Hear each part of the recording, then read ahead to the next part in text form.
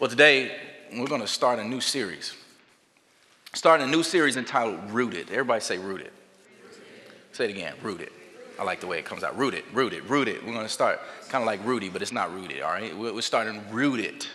Rooted today, where we're going to walk through the book of Ephesians. I love this book of Ephesians. We're going to walk through the book of Ephesians, and we're going to walk through it line by line, word by word, text by text. We're going to, I like to say this, we're going to milk the text dry. We'll milk it dry. And for you Bible thumpers in here, that means we're going to expose the text. We're going to exposit the text by using nothing but the text. All right, we're going to use the word of God to expose what he's actually saying. But today, I'm not going to necessarily preach like I do each week where I'm going line by line, text by text, which we're going to do here in the weeks to come. But I want to sort of lay out a roadmap. I want to map quest, Ephesians this morning. I want to walk through this and lay out the book for you as we go through this. So it's going to kind of feel like an introduction class, intro class. It's kind of like that syllabus day in school. Everybody likes syllabus day. You don't get any homework. You just like coming in, it's half a day instead of a full day. Some of y'all hate syllabus day because it's boring.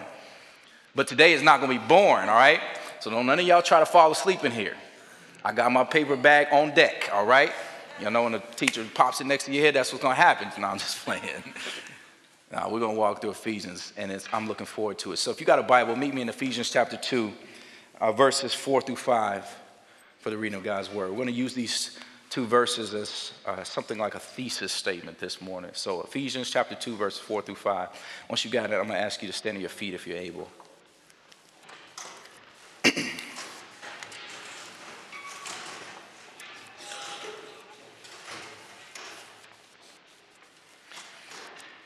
you got it, why don't you say got it? Ephesians chapter 2, verses 4 through 5, and the text reads, "But God, being rich in mercy, because of the great love with which he loved us, even when we were dead in our trespasses, he made us alive together with Christ. By grace you have been saved." Very words of God, amen. Today I want to preach on the topic, rooted. Rooted. Let's pray really quickly. Father God, thank you so much for this time. God, I just pray simply that you would hide me behind your cross and that you be lifted up in this moment. Let your word go forth and fall afresh from your people. Let it not be me speaking, but you speaking in and through me, God. We pray all these things in the name of Jesus, our Lord and Savior. And we all said together, amen. Amen.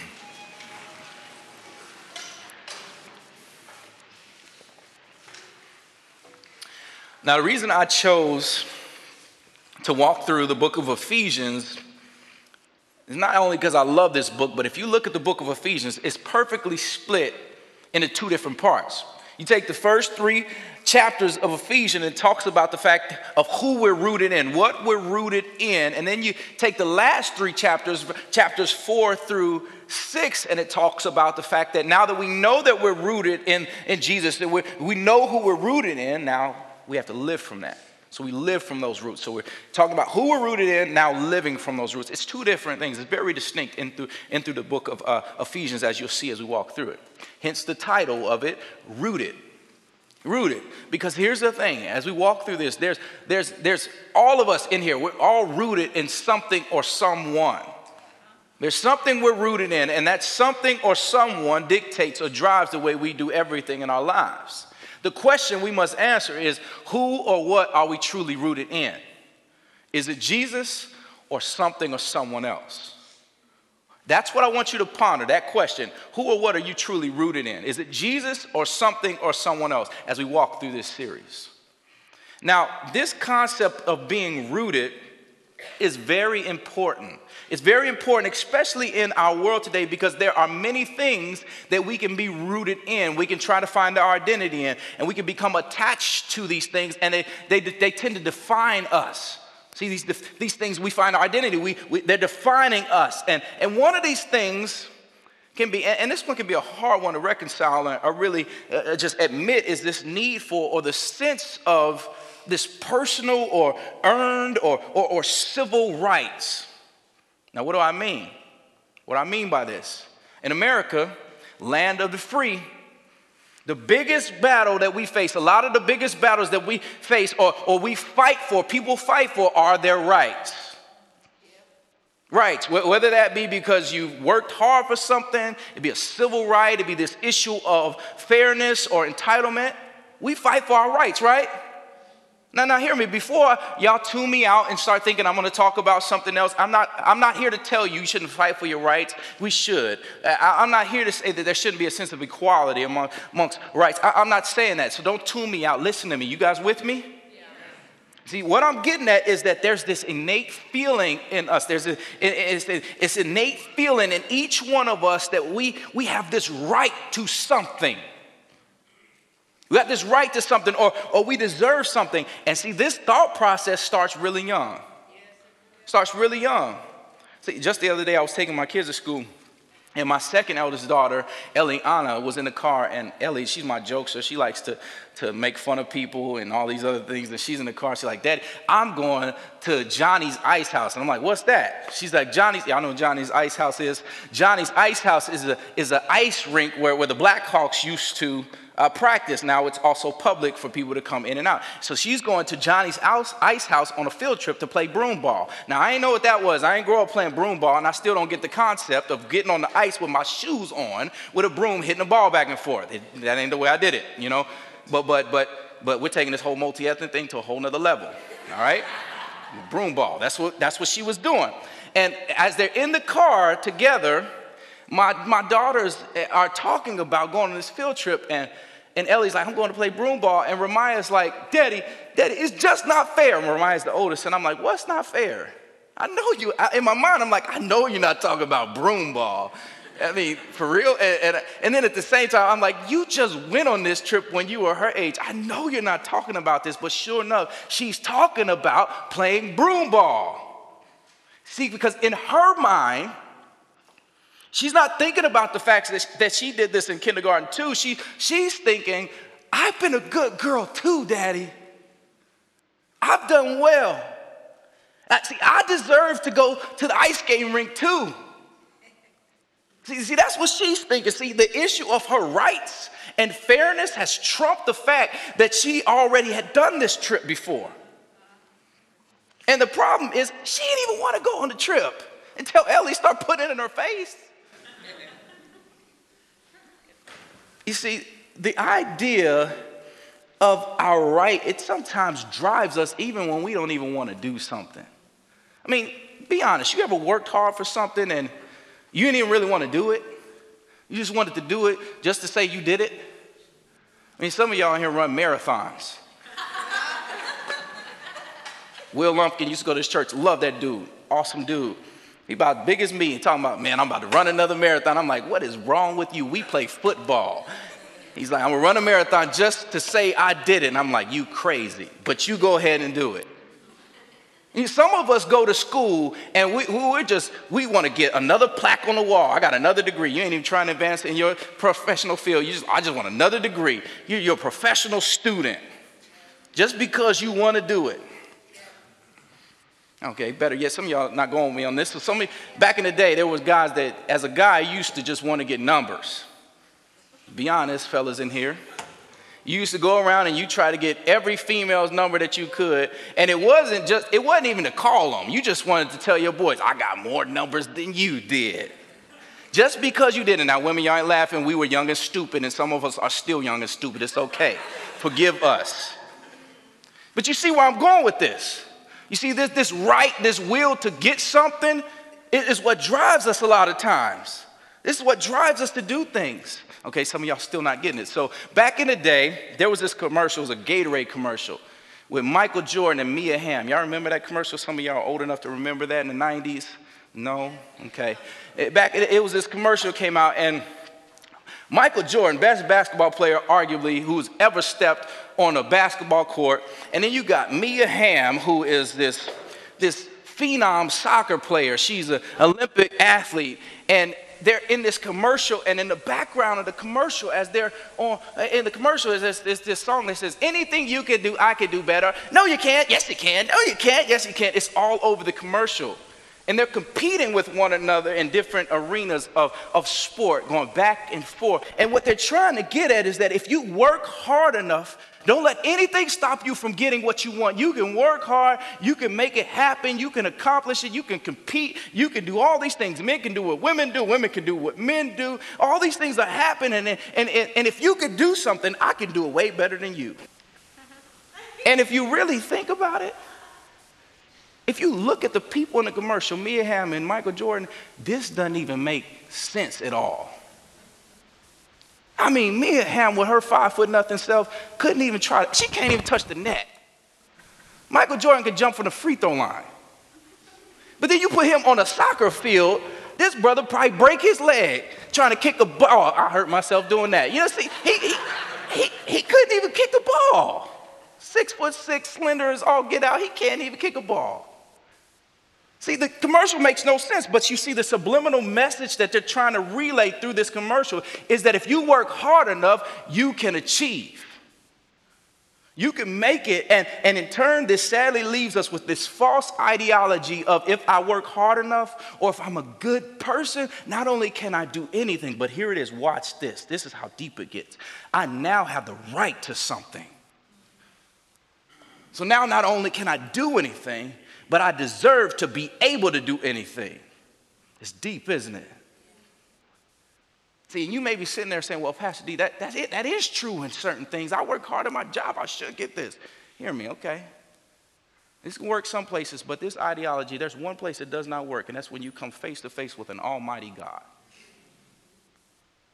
See, the proper response when we come face to face with a holy God is not I can do it, I can make it happen. It's I've tried to do it. I've tried all I could and I could not do it. But I'm thankful for a God who goes before me and he fights my battles for me. I got one person with me. You see, here's the truth. We don't have to work for our salvation. He's done all the work for us. We don't have to work for approval. We work from approval. There's a big difference there. He saw us as worthy and stepped out of heaven and died for us. So now we work from approval because he already loved us. You see where I'm going with this? See, but the problem is that this ideology of if I work hard enough and I can achieve or I deserve something is now deeply ingrained in us. And hear me, because here's the problem. Here's the problem. We now think that in turn, because of that ideology, is that God is now obliged to ensure that I have a happy life. Or that he should forgive me if I do anything wrong.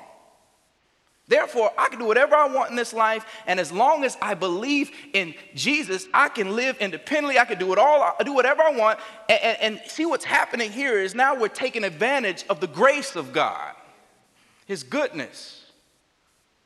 And friends, when you look at the Bible, you read Ephesians as we get into it, this is the total opposite message of what's happening here in the text. That's the total opposite message of the whole Bible. And that's what Paul's really trying to convey right here in the scripture. He's saying in this letter, nothing that we have, nothing we get to do is because we have the right to it. No, it's because of the grace of God. Your house, your car, your family, your spouse, your job, you name it, go on down the line. Anything that you have, anything that you're able to do is because of the grace of God. You see, the message of Ephesians destroys this American dream narrative of if you work hard enough, you can get it, or because what you have done, you deserve it now. And see, here's the thing, if we're truthful this morning, here's the problem, here's the truth. Many of us carry this logic. Let me work hard, and I get to play hard. If I'm going to do good, and because of that, I get to receive good. But hear me. The quicker we're able to get away from this logic, the freer and the happier we'll be, because that logic does not always work. I mean, sometimes you can work your tail off. go hard in the paint, as they like to say. You do all the work you need to do, and then at the end of the day, you don't get that raise. You don't get the job that you thought you deserve. You don't get what you deserved at the end of the day. I mean, you could be the nicest person in the world, do everything good to people, and then still be treated like trash at the end of the day. Treated like mess. You see how this ideology doesn't work? You see, this ideology of having certain rights or deserving something is false, and it will fail you over and over and over again, and it's going to leave you being a miserable person at the end of the day. But on the other side, when we're able to operate from a place of understanding that it's by God's grace that we have anything or we're able to do anything, then there's a sense of freedom. There's a sense of thankfulness because you didn't do anything to gain his grace. You didn't do anything to warrant his grace. And if you didn't do anything to get it, family, there's freedom to operate in this life. There's freedom to operate in your gifting, your job, whatever it may be, because you didn't do anything to work to get it. Hear me, family. If you didn't do anything to work to get that grace, family, there's nothing that you can do to lose it. Hence, as we get in Ephesians, that's what you're going to see here. And what I'm really getting at is that there's nothing that you can do by the work of your hands to work your way into the kingdom of God. And if you can't work your way into the kingdom of God, if that's not up to you getting in there, if that's not the way you're saved, family, if it's only saved by God's grace, you didn't work your way in it, then you can't work your way out of it by what you do. It's his grace. That's how good he is. See, some of y'all still missing it, but this is why I'm so excited to get into this book. Because Paul is writing this letter, and he's speaking directly to the people of Ephesus, but I really think he's speaking directly to Chicagoans too. I mean, we work hard. We work really hard in Chicago. And then on the opposite side, we think we deserve to play hard too. And he's saying to us, listen, the way you do life is backwards. You don't have to work hard to achieve happiness or have a right. He says, first understand what Christ did for you. Understand what he did on your behalf and how he worked hard for you to save you. And then you work from that understanding, knowing that the burden of life and everything that comes with it is not all on your shoulders. And I don't know about you, family, but that gives me freedom. And when I understand that there's freedom there, look at what Paul says in Ephesians again, chapter 2, verses 4 through 5. Look at these words again. Let him marinate on him. He says, but God, being rich in mercy, because of the great love with which he loved us, even when we were dead in our trespasses, dead, he made us alive together with Christ. By grace you have been saved. See, this is Paul's fundamental message in the book of Ephesians. By grace we have been saved, and it's in that understanding that we're able to live and do life from it. See, there's a big difference from working for something. We're working from something. Working from approval, not for approval. There's freedom in that. There's security in that. See, Paul is basically saying throughout this letter, as you'll see shortly, that the only right that we had is a right to death because of our sin. But because of God's grace and his great love towards us, through our belief, we have life. We're saved. And see, then we turn and we live from that understanding. Hence, the first 3 chapters, I'm going to keep saying this over and over again because I want you guys to know this, is that in the book, it's going to focus the first 3 chapters on how God has united, how God has reconciled everyone, all of us, back to him, how he does that. And then, in turn, we live from that. We live from understanding what he did. So it's flipping our Chicago way on its head and saying, no, let me show you how it really works. Split in 2 different places. So it's the first 3 chapters, how we're saved, who we're rooted in, and the last 3 chapters is how we live out those roots. See, the book of Ephesians, I believe, is one of the most integral books in the Bible. It just perfectly talks about and lets us know what Christianity is all about in just 6 chapters. Now, don't get me wrong, there's some jam-packed 6 chapters with some really good nuggets. We're going to get into all of that as we walk through this book until the summer. We're going to be in this for a minute. So with that, if you don't have a Bible in here, I want to get a Bible in your hands. We have Bibles out on the info table. So if you don't have a Bible, do not leave this place without a Bible. I want you to have that Bible because I want you to highlight through it. I also want you to journal all throughout it or on your new notepad. I want the Word of God to really I want you to marinate in it and just let it change your heart as it's changing our church and doing the work here in our church. So don't leave this place without a Bible today. Now, just a couple quick cliff notes of the book of Ephesians and notes about the context that I really want you guys to know as we're walking through this today. Before we leave. The book of Ephesians is written by the Apostle Paul. This is when he's in prison, so it's towards the end of his life. He's in chains in prison, and the purpose of this book was to provide general instructional understanding of what Christ did on behalf of the church. Hence, he's saved by grace, chosen in Christ Jesus alone. God loved, God gave, we believe, we live. There you go. We live forever. See, then he takes the last 3 chapters of this book, and he starts in chapter 4, and you're going to notice a shift in chapter 4. He marks this shift by the word therefore. Look at it with me in verse 1 of chapter 4. He says, I, therefore, a prisoner for the Lord, urge you to walk in a manner worthy of the calling to which you have been called.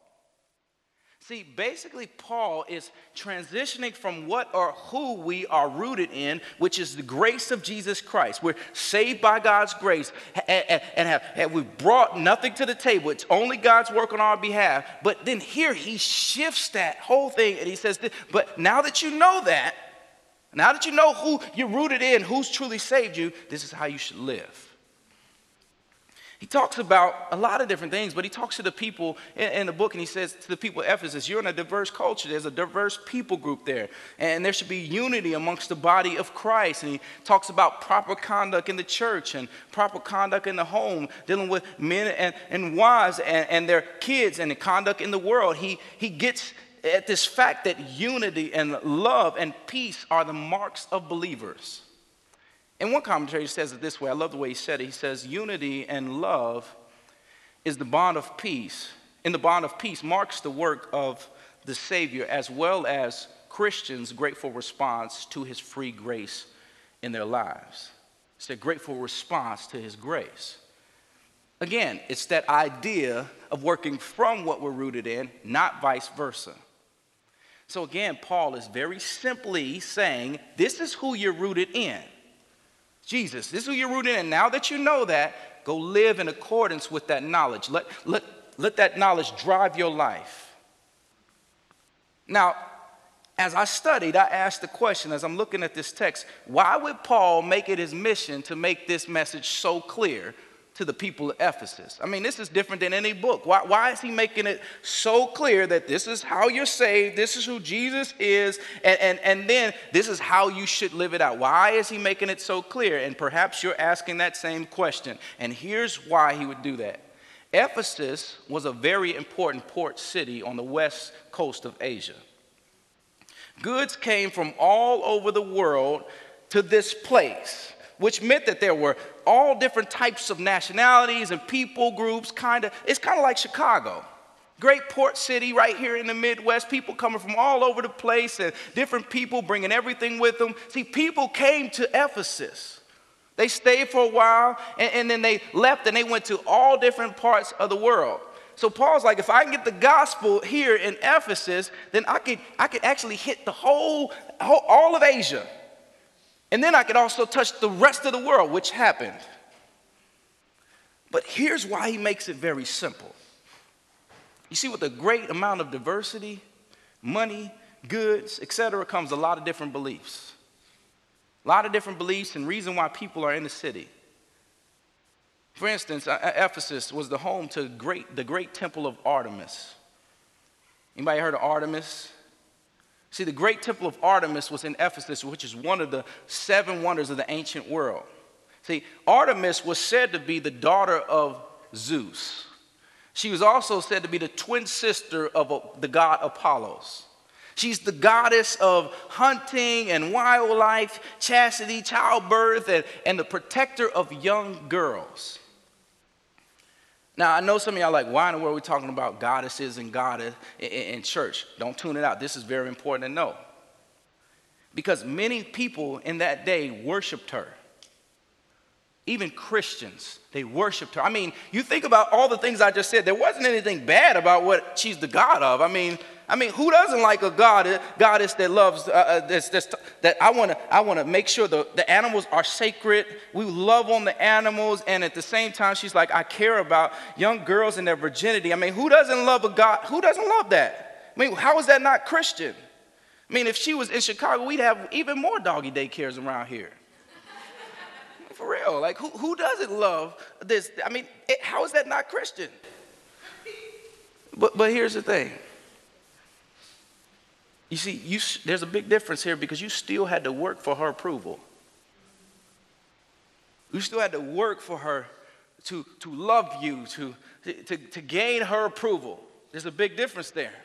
You see, sometimes young adolescent girls, 10, 11, they would go stay in her temple for at least a year, and they would work trying to gain her approval. They would work in her temple, this goddess who they never see in her temple, worship her statue. They would be there for at least a year. I mean, she was the principal deity in the land. In fact, she was so praised and worshiped that if you flip to Acts chapter 19, you see Paul when he actually enters Ephesus. He comes in and he's preaching up a storm. He's sharing the gospel all throughout Asia for about 2 years. Churches are being started. People are falling in love with Jesus left and right. And this sounds awesome. But some of the people in Ephesus didn't like this. They were getting upset at the fact that this was happening. This was problematic. And to the point that as Paul's walking through, because my man Paul, he's bold as all get out. I love him. He's walking through. He's like, man, God's made with hands. They're not gods at all. And they're worshiping statues. He's like, they're not gods at all. And my man Demetrius, dude from Ephesus, comes around and he says, he's upset because he's a silversmith. This is all in Acts chapter 19. He's a silversmith. So he makes silver shrines of this goddess Artemis. And he's noticing that people are not loving her anymore because nobody's buying his stuff. So he's losing money, so he gets upset. So my man incites a riot. He gathers people together and he's like, hey, he's preaching a false gospel. He's turning everybody away from the true God Artemis. See, he's telling people this is problematic. And people join this. I mean, they went from loving Jesus to joining him. They're flip-flopping back and forth. And now you have people screaming, great is Artemis of Ephesians. Great is Artemis of Ephesians. Hear me. Family, this worship ran really deep. This worship, these different beliefs, these new believers that flip-flopping back and forth. Ran really deep. And my man Demetrius, he doesn't even care about Artemis. He's just concerned about losing his money. See, God started messing with his mess, and he didn't want anything to do with it.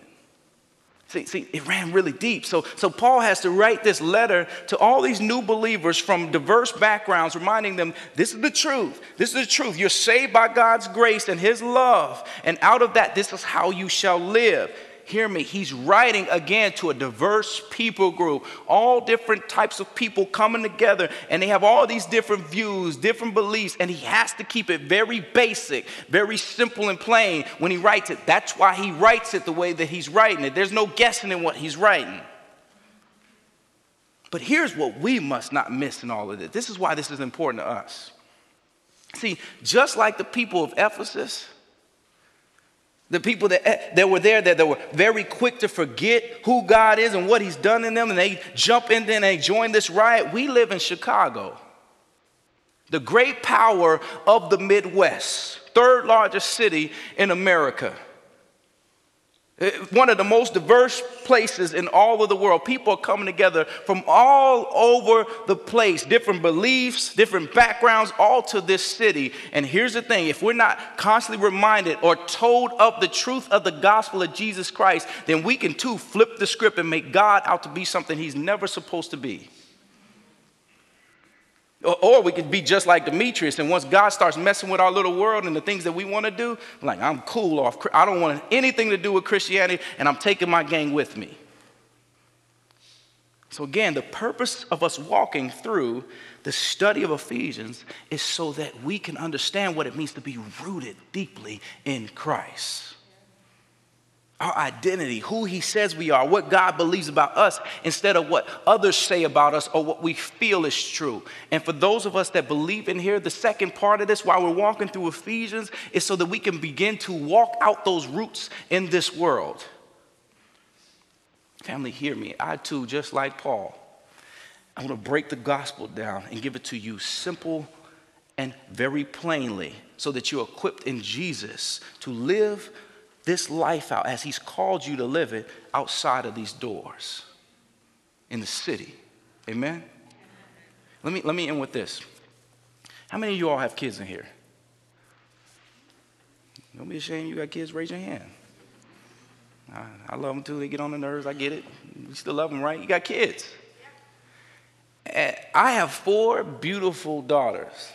I love them with every ounce of me, and I'm about to have a little man, so y'all pray for me. Y'all thank you for praying for me. He's coming. But keep praying for me because I have no idea. I never raised a son, so we'll see what happens here. So God have grace. It's going to be a good time, but we're looking forward to that. But y'all, I love my daughters, all 4 of them. Yesterday, we made a snowman with a little bit of snow we had, and then we had a snowball fight. Y'all love snowball fights because I get to demolish them.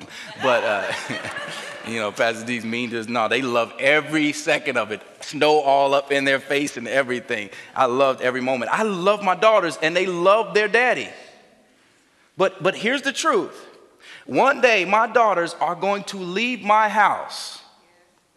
They're going to be gone, and before they leave, I want to give them everything that I have. I want to teach them everything that I know. I want them to know that their father loves them and that they don't have to find love anywhere else. I want to teach them how a man should love them and care for them. I want them to know that they're beautiful and intelligent. I want to teach them that how to be confident, how to lead. I want to, most of all, teach them how much Jesus has done for them and how he loves them. I want them to know that their identity is solely wrapped up in him, and they don't have to seek it anywhere else. Jesus has got you. See, I want to teach them all these things because the reality that I'm facing is that sooner or later, they're going to have to leave my house and they're going to be out in the world by themselves. And see, when they get out into that world, I want them to know their roots, but not only know their roots, live by those roots. So I want to teach them. You see, and that's what Paul is doing right here in this book. He's telling the people of Ephesus, he's saying, look, y'all, this is who Jesus is. This is what he's done for us. This is how he's loved us. This is his grace. Now look, I'm about to die. I'm writing you this letter while I'm sitting here in chains, which means that I'm not going to be with you anymore. And because I'm not going to be with you anymore, I want to give it to you very simple and plain. This is who he is so that you can live this life without me. He says, I want you to be able to take this gospel out. And hear me, family, my desire here at Renewal is the same desire I have for my kids. Is that every person that steps inside of this church is that you would experience and be rooted in the gospel of Jesus Christ and all he's done for you on your behalf. So that as you go out those doors, neighborhoods, cities, communities, jobs, every place that you step foot in would change. Not because you're purely saved, or because you know your roots, because knowing something, that's one thing. That's not enough, though. It's not enough to just know something. But hear me, the world will change when you not only know something, but you also live it out. You put your feet to the pavement. That's when we'll see things change. It's when we live out those roots everywhere and every day of our lives. So let me end with the same question that I asked you in the beginning. Because here's the truth. We're all rooted in something or someone. And that something or someone dictates how we do everything in our lives. The question we must answer is, are we rooted in Jesus or something or someone else? Who are you rooted in? That's what I want you to ponder as we walk through this series. Amen? Amen. Let's pray.